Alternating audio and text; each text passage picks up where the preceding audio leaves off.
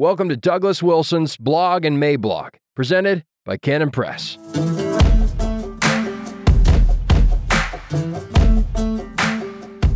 The Rights of Juries, Monday, May 2nd, 2022. Introduction.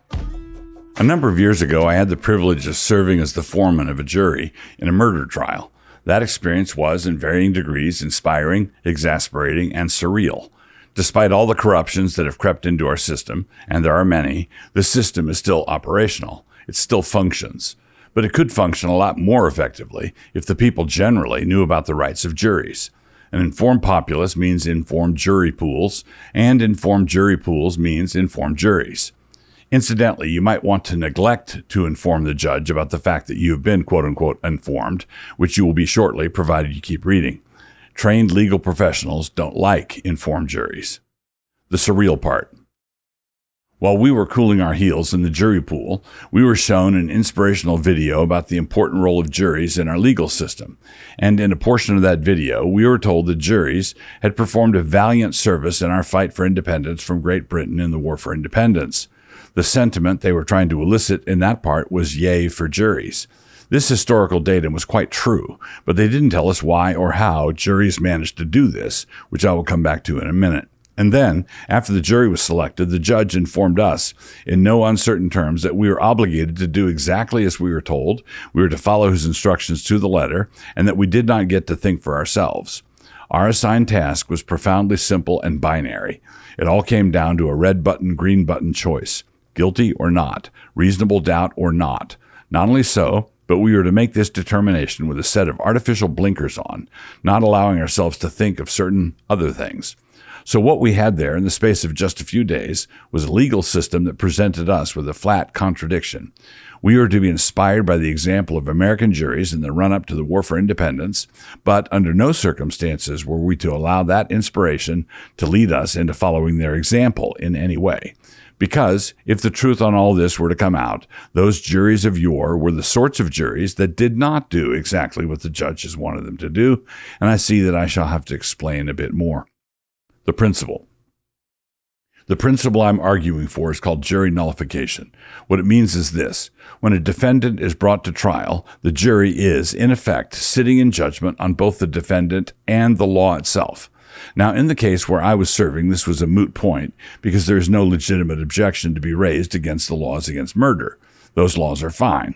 But let's imagine something different, some screwball law that makes no sense, or a law that is legitimate but the penalty is draconian.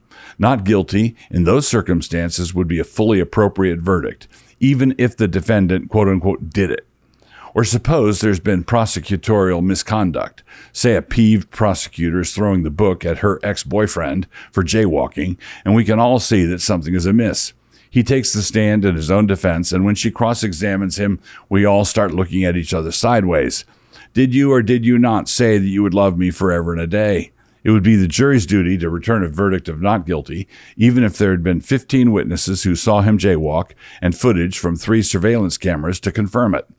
But the judge, representing a legal system that does not want juries throwing any sand into any of their gears, is going to tell the jury that their only task is to determine whether or not the defendant did, beyond a reasonable doubt, commit the offense he was charged with. If he did, then the jury is obligated to find him guilty. The fact that they might object to the law itself is something that, says he, they must set aside. They must ignore that part. And I'm saying that they must not set it aside. That is the crux of the issue. Not only do they not have to set it aside, they have an obligation of conscience not to do so. Those juries of yore. Those juries of old time, the ones we were supposed to be inspired by, were juries that refused to convict people who were manifestly guilty of breaking the laws in question. And they did this because of their disgust with the laws in question. The laws established by Parliament were laws against smuggling. Remember the tea tax and all that stuff? The Americans believed that the taxes and tariffs being imposed on them by Parliament were illegitimate, because they were, but that's an argument for another place and time. And so smugglers would then do their thing to get around the illegitimate burden that such taxes and tariffs imposed. When such a smuggler was charged, the jury was selected from a pool of Americans who thought the best thing to do was to request that Parliament go pound sand. They did this through a refusal to convict. The power of juries. Now, it is beyond dispute that juries have this power. The question under dispute is whether or not they have any right to wield this power. The legal community today wants to argue no, but the legal community today would get rid of juries themselves if they could. The people who established the jury system and who defended it in olden time most certainly believed that it was the right of juries to behave this way. That is why things are set up this way.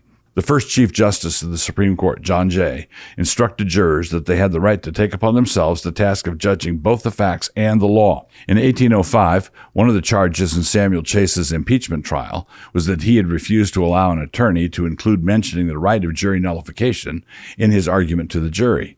But as the legal system got more ensconced, shall we say, they started to get tired of plebes and whatnot coming into their pristine courtrooms with all their unwashed opinions. So in 1895, the Supreme Court upheld a conviction, 7-2, in a case where a judge had disallowed informing the jury of their right to nullify. Nevertheless, the power to nullify is still there, and all that needs to happen is for juries to pick it up. Because of the double jeopardy clause in the Constitution, once a jury returns a verdict of not guilty, there's not a blessed thing anybody can do about it. A qualifier. Juries are comprised of men and women who are sinners, and so it should not be assumed that they will automatically advance the cause of righteousness. Jury nullification is a power that could be used to acquit meth dealers and child pornographers.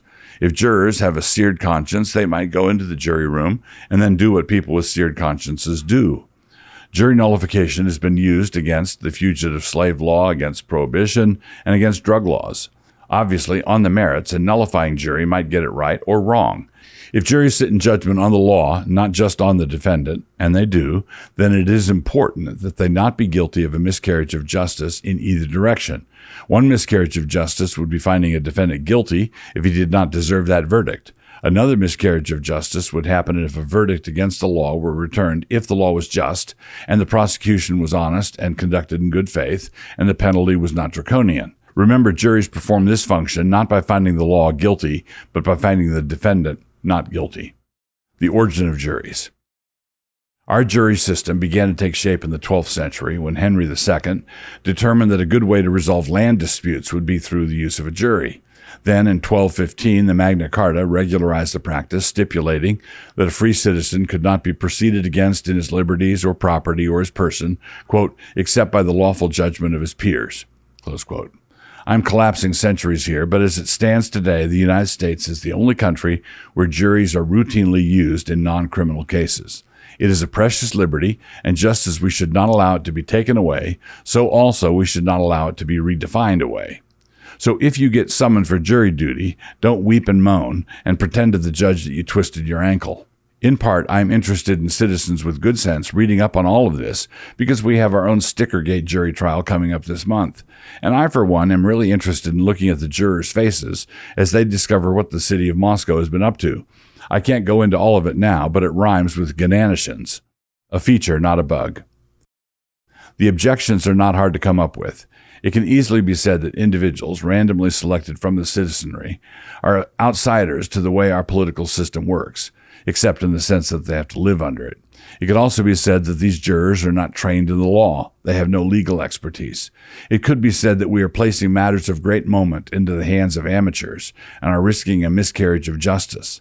These objections actually all boil down to the same objection, which is that juries are not educated and trained in the niceties of the law. But that is actually the whole point. This is a feature, not a bug.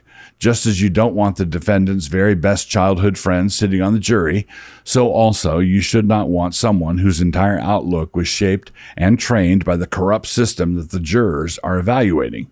You want objectivity in both directions. But unlike the trained professionals, a particular jury comes into existence and goes out of existence. All the people on the jury go back to their regular lives, lives in which they spend almost all their time minding their own business. The trained legal professionals, the prosecutors, the judges, and whatnot, have burrowed into the woodwork, and they spend almost none of their time minding their own business. That means that when they are guilty of perpetrating a miscarriage of justice, it is likely to be something that happens more than once. It is likely to keep on happening. Their ideas of what justice should look like become systemic and with no check. And we live in a time when we should want the brakes to work on absolutely every established institution. A jury has a great deal of power within their assigned scope. Juries are the brakes. When a jury is impaneled, that jury is absolutely in charge of the guilty, not guilty determination. Thus, it is not surprising that all the trained legal professionals, saddled with this monstrosity from the 13th century, want to do all they can to massage, coax, wheedle, manage, and mislead the jurors. And that is exactly what they do. And a big part of this is a refusal to explain the rights of a jury to the jury. We explain the rights of a defendant to the defendant, but the cohort of legal professionals have circled the wagons in defense of their perks.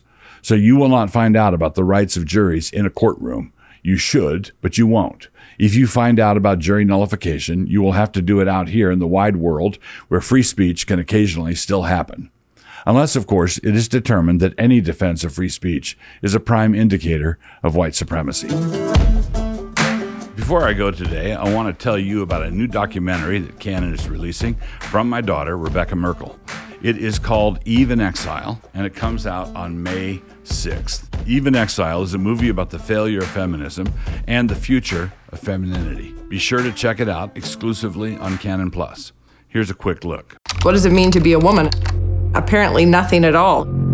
Can you provide a definition for the word woman? I can't. I'm not a biologist. Our culture hates the idea of boundaries. My body, my choice! We just want there to be no rules, no lines, no definitions. As a woman, what is that? What's to each their own? We're Christian women, and we want to live in the way God told us to. But we're looking out over this current playing field and wondering where on earth we are supposed to stand. Our daughters are born into the ruins of what used to be a Christian nation, and we are raising them in the wreckage of the West. What does obedience look like in this madhouse?